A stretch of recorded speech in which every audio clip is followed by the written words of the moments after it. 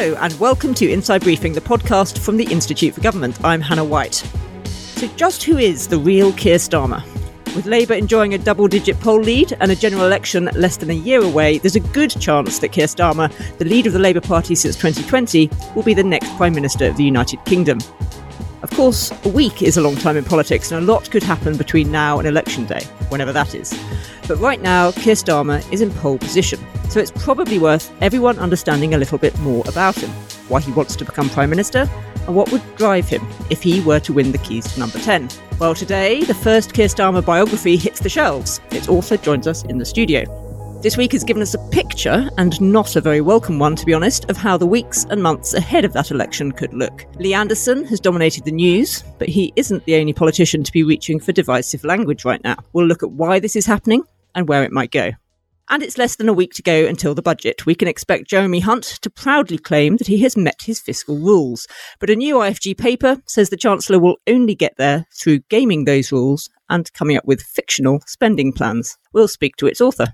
Joining me today is my IFG colleague and reader of countless political biographies, Kath Haddon. Hi, Hello. Kath. Hi, Hannah. I'm joined by Tim Durrant, who leads our Ministers programme. Hi, Tim. Hi, Hannah. And I'm delighted that we're joined by Tom Baldwin, the author of Keir Starmer, the biography. Hi, Tom. Hello. Thank you so much for joining us. The reviews have been landing over the last week. How is publication day feeling?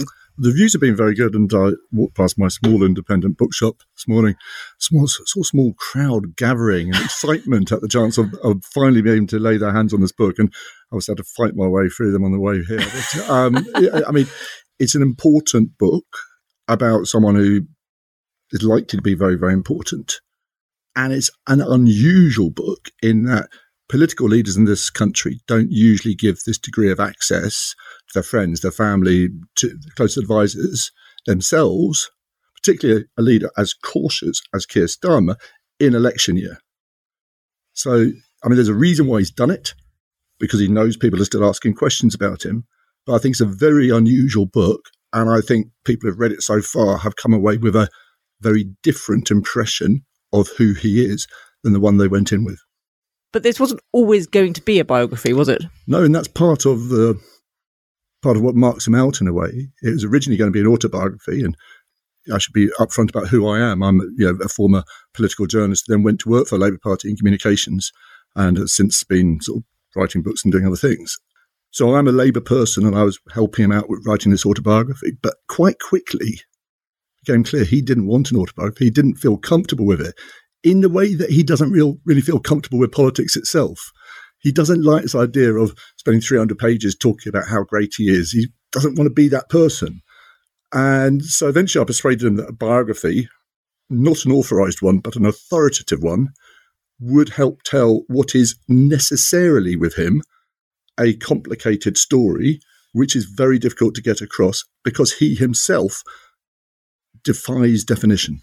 Kath, it is, as Tom says, pretty unusual to have a biography of this kind written before a politician gets into office, becomes Prime Minister. Yeah, definitely. I mean, obviously, you see a lot of biographies and autobiographies towards the end of somebody's career. Oftentimes when there's a new Prime Minister or somebody who has risen, you will see shorter biographies being put out. I mean, we can all remember James Heal and Harry Cole were writing this book about Liz Truss.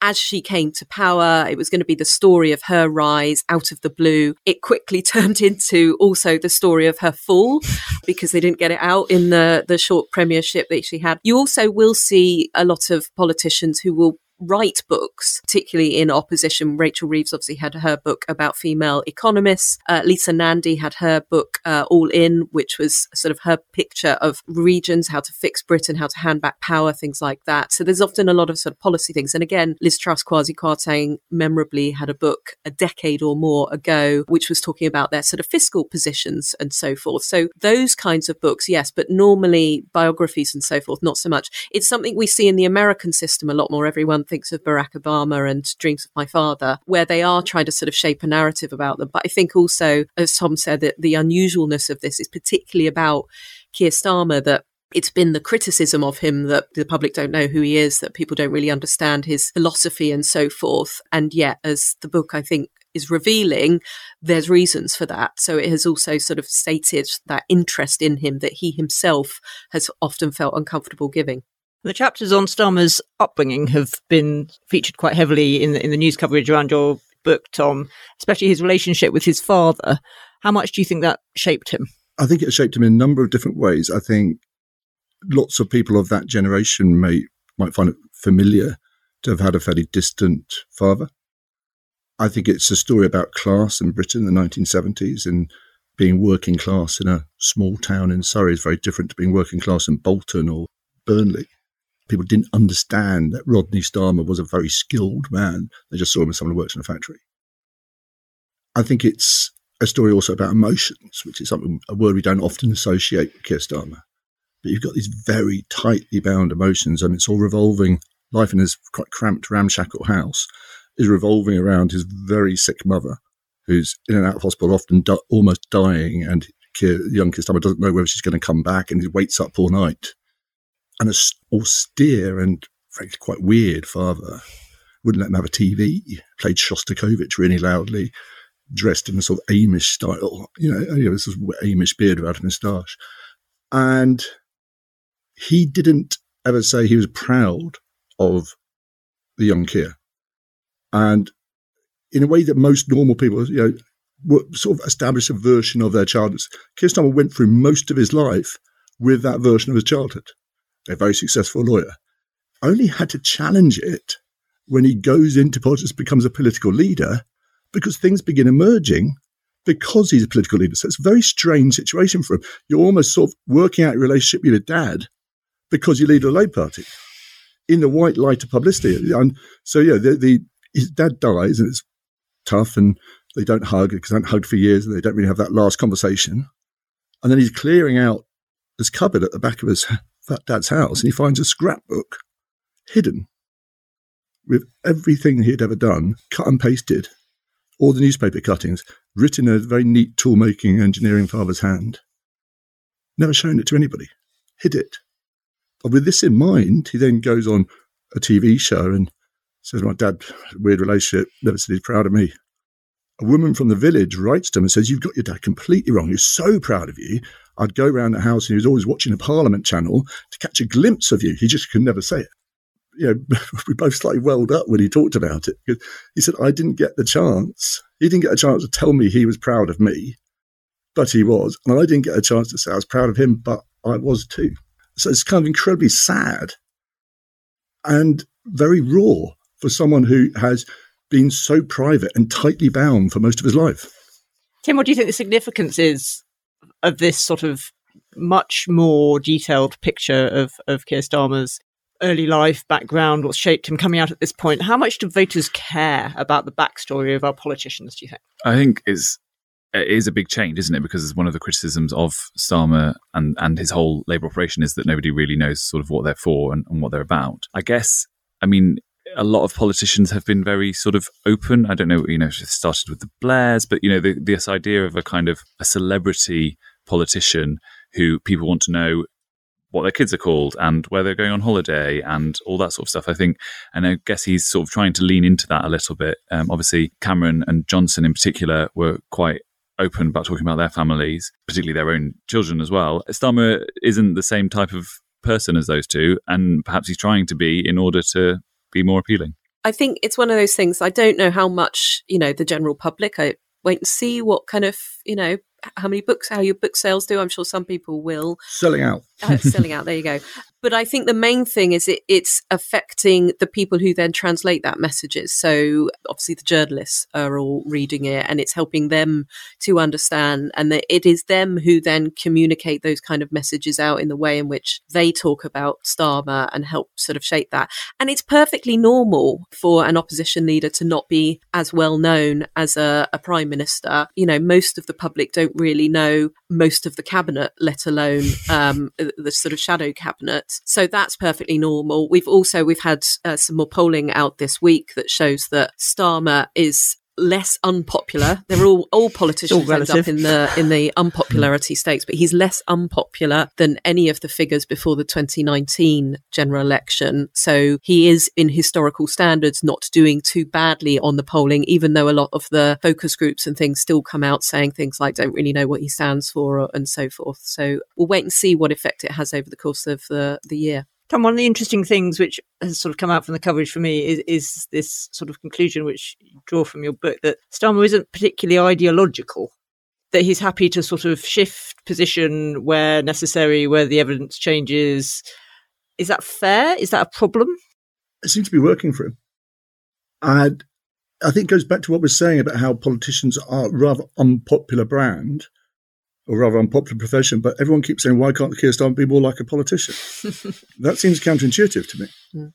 And what I found when I was writing this book, I was having to chisel quite a lot of this out of him. He didn't want to talk about his background, or he didn't want to talk about, his family or his friends, because that's not what real people do. And the more you talk about it and the more you make your kids part of your brand, or your friends, or the fact you play football part of your brand, they lose some of their magic for you. It's like watching the film of your favourite book. You can never see it again properly.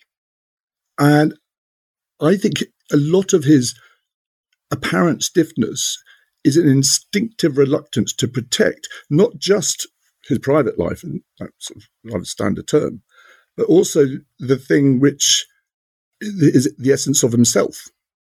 And he doesn't want everything just to be part of politics, because the reason he went into politics is to express the essence of himself. Do you see what I mean? So when he's not ideological, or he doesn't fit these patterns or templates of what a political leader is meant to be, I think he may actually be resembling the country rather than politicians, because real people are complicated. They're not two-dimensional caricatures. The problems this country faces are complicated, and so are the solutions, as the Institute for Government knows better than anyone else. And so an untypical, complicated politician may actually be better suited to the times or the country we have than an attempt to impose straight lines. It's all like I sometimes think of it as like common law or our road system. It bends with the folds of the country. And Starmer does bend. He does change his mind. He does change course. But so do normal people. It's only politicians who are held to this weird standard of something you said 10 years ago you don't believe in, therefore you must be a liar. I mean, it's just a crazy way to go about public discourse. Tim, do you think there are risks around being a relatively unpolitical person if you're thinking about becoming Prime Minister? So one of the things we always say is ministers, and obviously at all levels of government, they need to know what they want to achieve, right? They need to have their sort of, these are my three things, this is what I want people to focus on. And I think the risk of not having that is that you get buffeted by events, and you're always in reaction or recalibration mode, and you're not able at the end of your time in office, because there's always a limit to people's time in office, to look back and say, I got that thing done, because otherwise you just end up processing everything that happens. So I think there is a risk in not having that kind of North Star, but by what Tom is saying in terms of, these are complicated times and there is a need to be adaptive. And I think as well, perhaps, the last couple of years have been so sort of divided in politics in the UK, Leave and Remain, obviously being the kind of big one. Perhaps someone who is a little bit more centrist with a small c and willing to kind of find ways across different schools of thought might be a way forward. Tom, something that the IFG has written a lot about in recent years is the behaviour of ministers, of standards and ethics in government.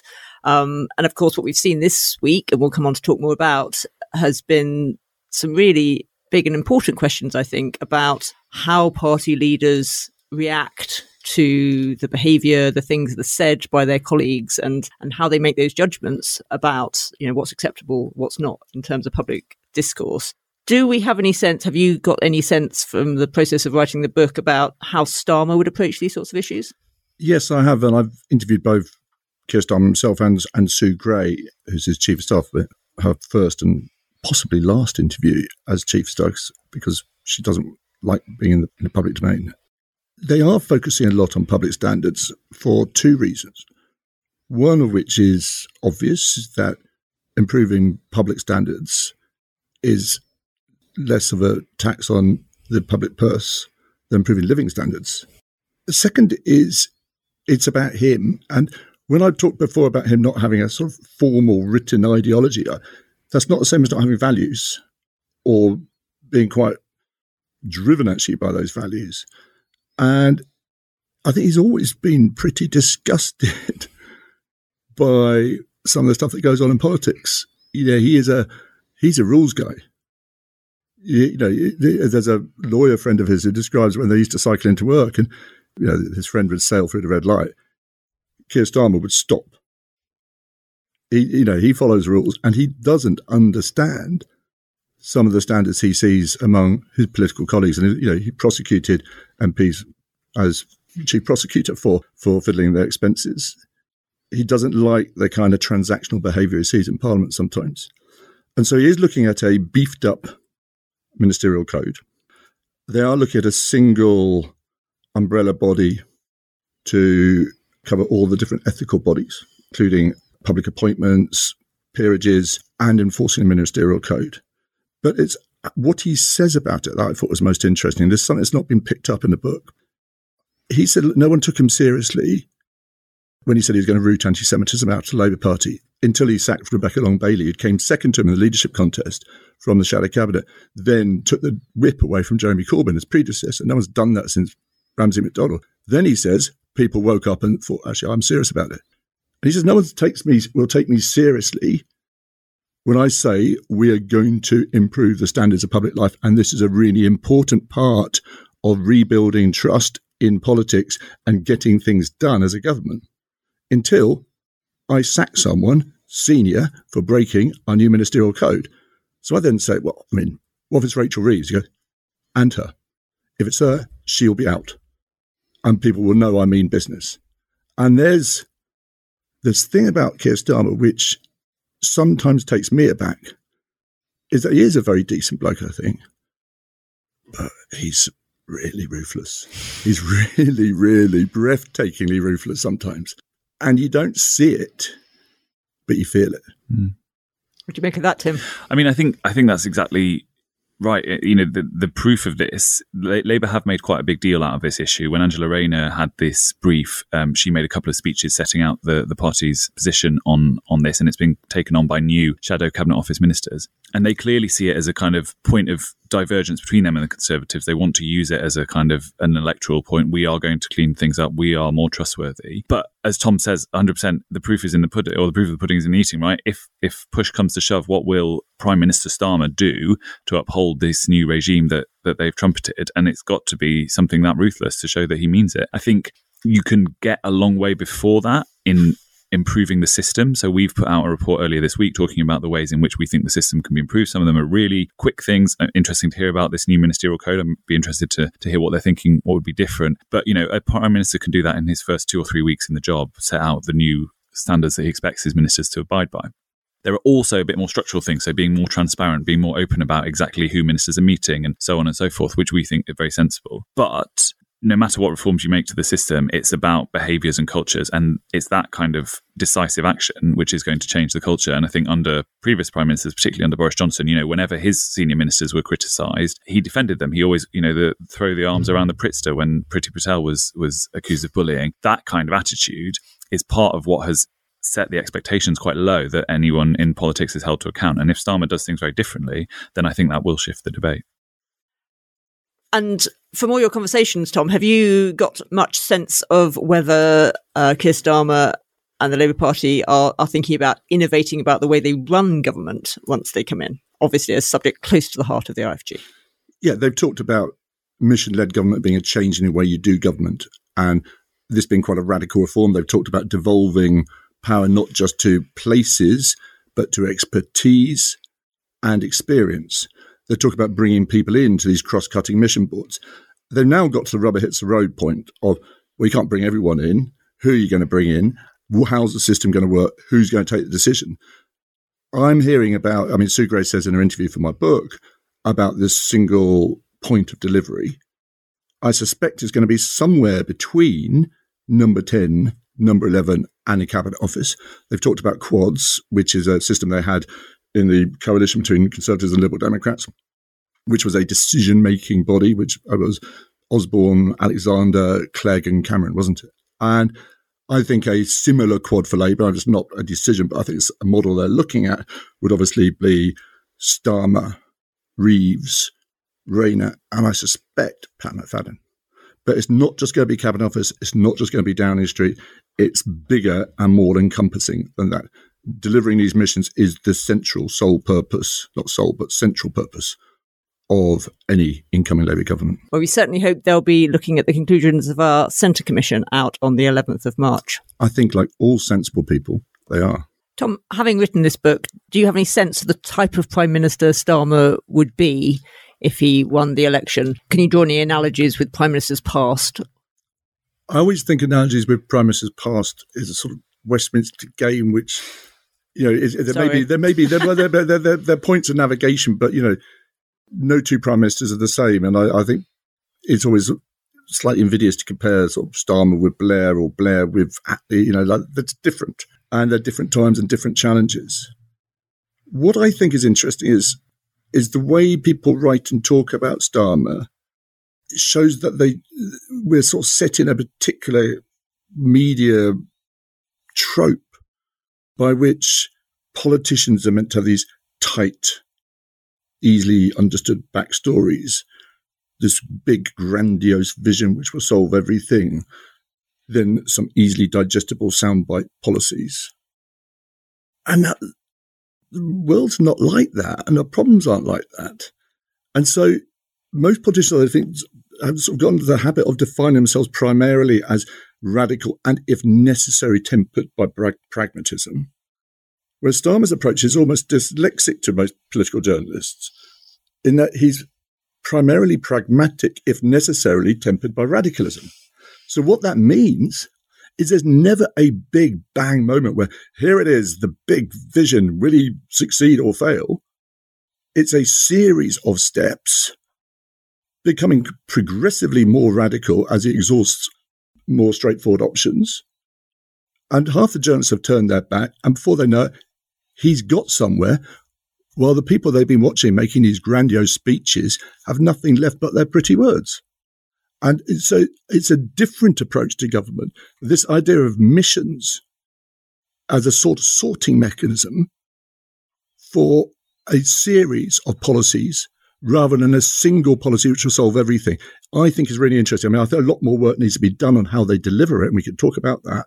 But as a set of principles about where you want to get to guide a government, I think they're very interesting, particularly in a period when there isn't very much money to spend. Kath, do you think that incremental pragmatism building towards a sort of outcome you want to achieve is going to work electorally? I mean, that's the key question to all of it. When you think about political biographies of leaders of parties, they fall into two categories, the ones that became prime minister and the ones that didn't. And the ones that didn't, the only thing they are judged on is not winning the election. So I take all of Tom's points, but ultimately, if Starmer wins the election, then yes, all that you're talking about is relevant, and what kind of prime minister he is, all this hinterland will be part of that, and he'll be judged completely differently. And, we may see not, again, cliches, the real Starmer standing up or anything like that, but he may be in a more comfortable environment and not under the same sorts of pressures that a leader of the opposition is. You're making a case for a new edition of the biography in 1 year, 2 years, 3 years. Yeah. Well, I mean, I leave that to you. I'm sure other people will be on the bandwagon as well. But that's the point. But if he doesn't win the election, then all these questions that you're talking about and that incredible pressure on charisma and visions and, the tactics and all the rest of it will still be alive, because that is ultimately all that leaders of the opposition get judged on. So it is still a massive kind of moment for them. And it is why any opposition is incredibly paranoid, no matter how great their lead, that it could all fall apart and they could all lose it. And particularly for Labour, to whom that has happened many times in the past. So come back to us and we'll do another podcast in a year or two's time and then reflect back on what we said. If he wins. If he wins.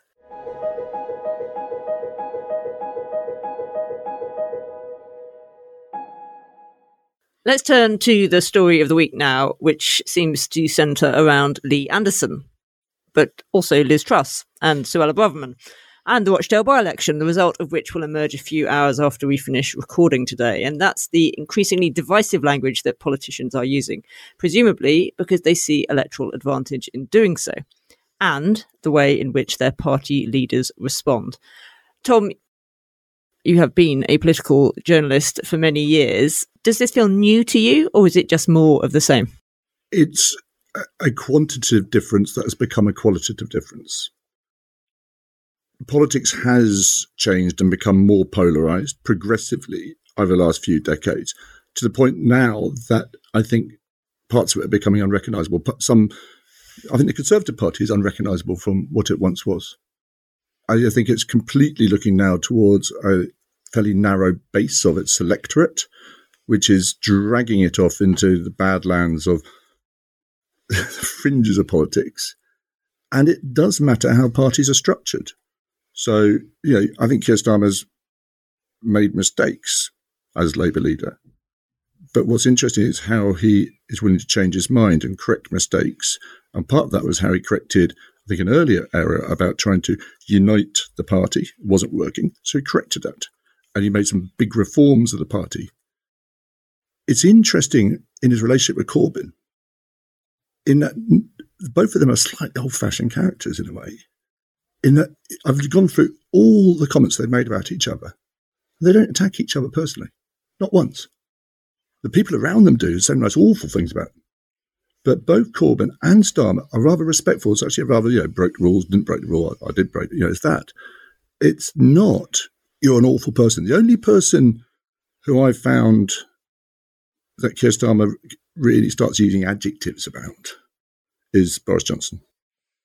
Because they are chalk and cheese. And he loathes him. He's learned to loathe him.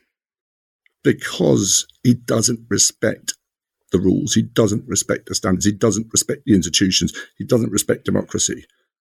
And it's interesting. His 2021 conference speech, he said he's not a bad person, just a trivial one. By 2022, he's bad. I would push back on that a little bit. I think you saw from PMQs this week both that they were making personal attacks. I mean, certainly Sunak made a very personal attack on Keir Starmer, and both of them were attacking each other's party as if they were the worst. The Conservatives' Islamophobia or anti-Muslimness, depending on which definition the government chooses to talk about. And similarly, Sunak going again and again on anti-Semitism, on the Corbyn leadership and so forth. It felt very personal, and also, which is frustrating, Sunak talked this week about needing to calm things out, take the heat out of the language. Starmer has talked a lot about wanting a better kind of politics. And yet it's that inflammatory language, it is that raising of the temperature at PMQs, which drives a lot of the other behaviour that other politicians will do. They are emulating their leaders. So I know that PMQs is not going to turn into some kind of nice, calm, debating forum. But at the same time, it is those kind of attacks that actually create the sort of heat that then you see across social media, you see in this sort of drive for populism, and you see in a lot of the examples of things that we've talked about or that we've been seeing in the last week. Tom, what do you make of the Lee Anderson row this week? The fascinating thing about Lee Anderson is he once worked in Gloria de Piro's Labour Party office, where James Graham, the playwright, was an intern writing his play about, a MP's office. So Lee Anderson has become this caricature, and he's got his GB News show and he plays up to it. And the media want you to become this caricature. I don't know Lee Anderson. I suspect he's almost become a sort of distorted version of himself through what the media have done to him. And of course, he should be chucked out of the Conservative Party for what he said, if the Conservative Party has any boundaries and borders.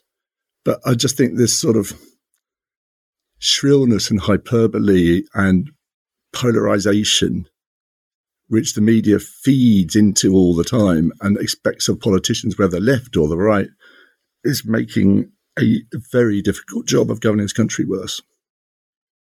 And Tom, Rochdale, what do you make of how Labour has approached this one, ending up without a candidate, but with three former Labour candidates on the ballot.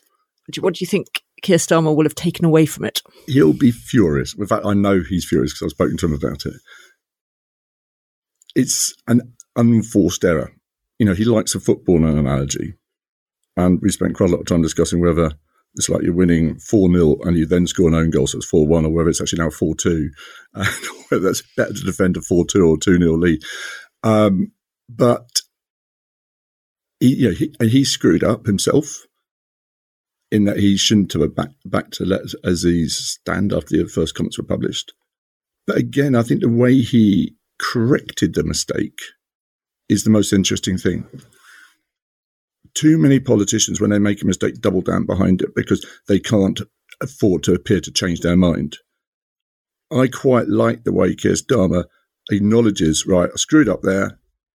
What do I do to fix it? What do I learn from this? How do we prevent it ever happening again? That's a rational way to manage, rather than we will not acknowledge any failings ever. I am not infallible. I am the great leader. That's not how you should run an organisation. And what's impressive about his leadership, I think, is he's learned and adapted to circumstances. So when people complain about him changing his mind on a policy, I think that's a sign of him adapting and learning, rather than, in the pejorative phrase, flip-flopping around. I think that's really interesting, and I think we agree to a certain extent. We are not always jumping on the bandwagon of criticising governments when they U-turn. Sometimes it is important to learn from mistakes and change your approach. At the same time, going back to what I said earlier, I think it really matters to have, what is your guiding principle? What is it you're trying to achieve? And the civil service, what they really want from ministers is people who know what they want. They know why they're in government and what it is they're about. And if you're always sort of dodging and weaving and kind of adapting all the time, then actually you run the risk, again, of not achieving what you're trying to do. You run the risk of spending so much time kind of calibrating, you're not actually able to set out that agenda.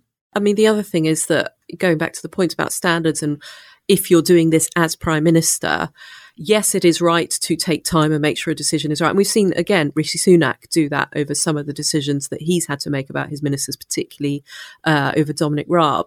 But again, that's one of the things that troubles the public, when it feels like something bad has happened and it takes a long while. And in today's world, that means taking a few hours, let alone days, weeks and months.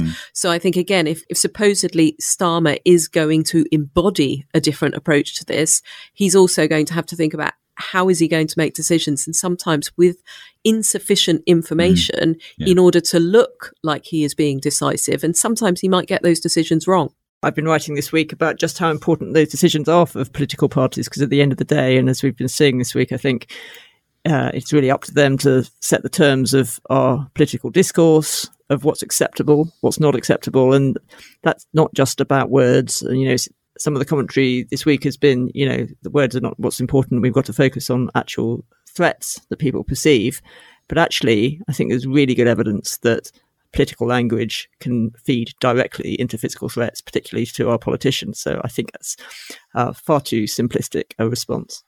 Tom, thank you so much for joining us. Your book is, of course, available in all good bookshops now. Good luck with it. It's probably in some bad ones too. Just try any of them. But go and buy the book. No such thing as a bad bookshop.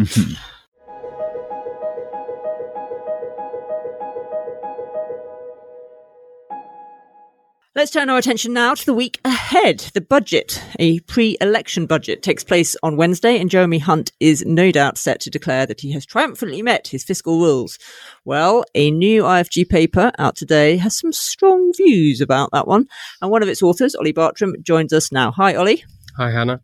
Quick explainer, please. What is a fiscal framework?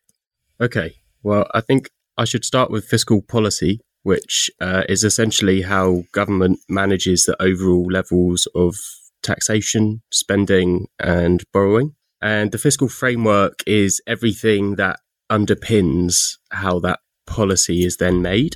So that includes actors and institutions. So we've got the Treasury and the Chancellor as the ultimate decision makers. We've got the OBR as the assessor and the watchdog, and the ONS as the producer of statistics, and many more. The framework also includes the processes, rules, norms and conventions that govern how that policy is made. So we're talking about things like the budget and spending review processes, pieces of relevant legislation like the Charter for Budget Responsibility and, of course, fiscal rules. Yes, fiscal rules. That's what this paper's all about. What are they and who sets them? So our current set of fiscal rules, I think it's the 9th set since 2010. We change our fiscal rules more than any other advanced economy. More than housing ministers? No. Maybe not quite. Not quite. Had 15 of them since 2010, so not quite as many, but getting there. There we go.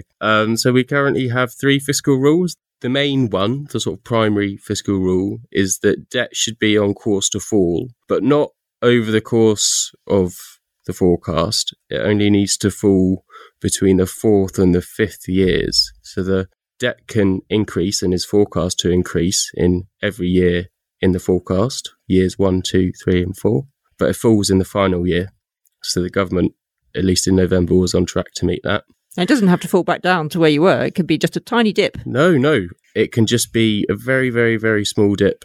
So, yes, very strange, very odd. I think the reason we have that rule is probably that it's the loosest one that you can have that still has the 2 words debt falling somewhere in the name. We have another one that says public sector borrowing should not exceed 3% of GDP, again, in 5 years' time. And we also have some rules around welfare spending staying below a cap.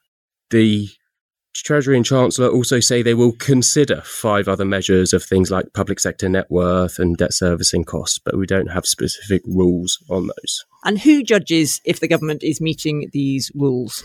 So since 2010, the Office for Budget Responsibility has been the sort of judge on whether the government is on track to meet its rules. It also produces forecasts completely independent of government, of the economy and the main fiscal aggregates that rules are based on. And that's a sort of great system. And the OBR has a greater level of independence than many similar institutions in other countries.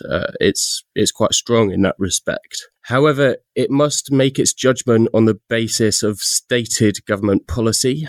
Now, that's fine if government is being specific about what that policy is and how it's going to achieve it, but they're not at the moment. And the biggest offender at the moment is the government's plans for spending. So we only know what is being spent at a department level until March next year, March 2025. Beyond that, the government's just penciled in totals for day-to-day spending and capital spending. Now, those penciled in totals imply very large cuts to department level spending, which is fine if you spell out how you're going to achieve them, but the government hasn't. And in fact, where it has set out ambitions for public spending, these tend to imply increases rather than decreases. So specifically around defence and development, the current government has ambitions to increase spending there. So although the OBR has sort of set out some of the implications of these buried deep in its reports, and the chair has told MPs that the Treasury spending plans are beyond fiction, it must still, at the top of its reports and in its formal assessment of government fiscal performance, say that the rules are being met, because they have to take the Chancellor's word for it. So an important institution, as you say, stronger than in many other countries, but at the end of the day, does it count for much? So the formal assessment, I think, doesn't, given the level of fiction in the sort of policies that it is based on. Like I said, the OBR does lots of great commentary around that, but that isn't the main focus on budget day. I mean, they have to take the government's word, for example, that it always says that it's going to put up fuel duty. Yeah. For 15 years, is it? Yeah, it has exactly. Not done that. And I think it's helpful to draw a comparison with similar institutions that we've set up to monitor and assess government performance. So like the Climate Change Committee, for example. The Climate Change Committee doesn't just take our net zero target as given and say, well, that's government policy, therefore government's meeting it. That's sort of what we're doing with fiscal policy. The CCC demands evidence that the government is actually going to achieve what it says it's going to achieve, and it demands detail, but we don't get the OBR to do the same thing with the Treasury. Kath, if the fiscal rules aren't working, Why is Labour sticking so close to these spending plans, which, as Ollie said, the government has set out, but which seem, well, implausible is a politest way of putting it. It's a deep sort of truism within our politics that for many years Labour have felt that they needed to stick to where the Conservatives were on the economy. I mean, basically, it all comes down to this sort of historic expectation that Labour would do better on public polling on, trust in managing our public services, and the Conservatives always seen as the party of the economy. And it goes back to 1970s Labour governments, the 1992 general election, when the Conservatives had this Labour tax bombshell poster campaign that was felt to hit Labour very hard. So that is the reason why, the Gordon Brown came in sticking to Conservative spending plans. It is a reason why, again, they want to be seen as being secure on the economy. And, the public aren't going to understand, are we still going to be secure on it, but we're going to slightly change our plans for it? Or is that's what they think? So they stick to it. And I mean, in a sense, it's working. We've seen since the Truss government that Labour have been doing well in terms of trust on the economy. They've often been beating the Conservatives on that score, which is a worrying issue from the Conservatives. It all comes down to them, what you're trying to fight the election over, which is why there's this debate of, are the Conservatives going to try and fight it on other issues, the sort of culture issues we've just been talking about, rather than fighting it on the economy, which is usually their bread and butter. So that's the sort of deep-seated reasons behind it. If in government, they might decide to do something different. All depends how the economy goes between then and now. But right now, it's just about the general election. And Ollie, our paper has recommendations for whoever wins the election should do about fiscal rules. Tell us about those. Sure. So I should say that fiscal fiction is only one of 6 problems we identify with fiscal policy making. We could be here sometime. I won't tell you about all the others. People can look up the paper to read more about them. But I think in terms of what we think should change, there are 3 sort of buckets of things that we think need to happen. And I should start by saying that we don't think the problem is the rules themselves. People often blame the specific form of rule that we use for how it incentivizes decision making and that sort of thing. And there are so many papers out there that propose another set of fiscal rules, but we think the problems lie deeper in that framework that we were discussing earlier. And that's where our recommendations center. So I think first, decision making needs to be slower and more strategic. So we repeat the IFG classic that there should be one fiscal event a year. That sounds like a small thing, but you're giving the Treasury ministers and officials an extra 6 months to do serious long-term policy work. We think that is hugely significant, actually. The OBR should also be given greater flexibility to assess the quality of fiscal policy making. That would reduce the incentives for chancellors to fine-tune and get a pass rather than a fail in the sort of very formal way of assessing fiscal rules that we've set up. I think the second bucket of things is that the fiscal framework needs to encourage a focus on the long term. People often criticise fiscal rules for encouraging short-term decisions. That is right, but our whole framework encourages short-term decisions. So we need to treat investment differently. We need to focus more on measures like net worth as capturing the effect of fiscal policy. And we need to do more analysis on what the long-term implications of our fiscal decisions are. And the final one is that we just have to end this fiscal fiction nonsense. It just makes a mockery of the fiscal framework and completely undermines its original purpose. It's possible because governments pencil in spending plans. We think they should just set out the detail, do long-term spending reviews and do them on a rolling basis so we always have certainty. If not, the OBR should be much more clear about what they imply. I mean, Labour are going to have to think about this kind of stuff anyway if they get into government, because at the moment you've got the Conservatives approaching a budget where they might not be in government. There's been a lot of talk about laying traps for Labour and so forth. But it is easier to pencil in, cut down the line to get the numbers that you need now if you know you're not going to be the one that have to deliver the bad news later. But if you are Labour, you come in, you've got 5 years and then you're looking at another election that you want to win, you need to think about how you're planning that whole 5-year period. So suddenly the fiscal rules become very real.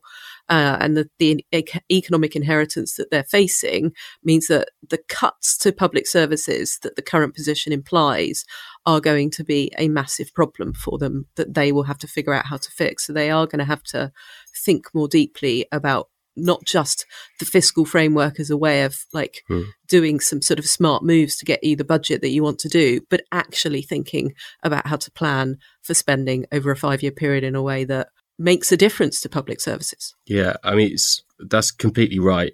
And this fiction will have to end when the next government does a multi-year spending review, because they will have to set out exactly what they're going to spend and try to reconcile that with their tax and borrowing plans. And it's going to be pretty horrible in terms of the choices and trade-offs that have to be made. That needs to be done.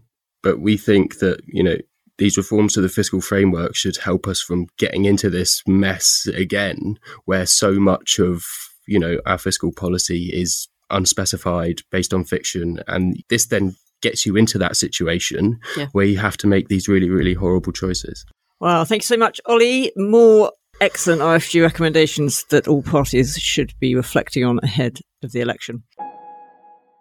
And that's it for today. Thank you to Kath Haddon, Ollie Bartram, Tim Durrant, and especially to Tom Baldwin. Thank you all for listening to this episode. You can find all our podcasts, including our brilliant new 6-part series, Preparing for Power, at Acast, Spotify, iTunes, wherever you get your podcasts. And a quick plug now for the Expert Factor. It's Budget Preview Special. Remember to subscribe and do please leave us a review.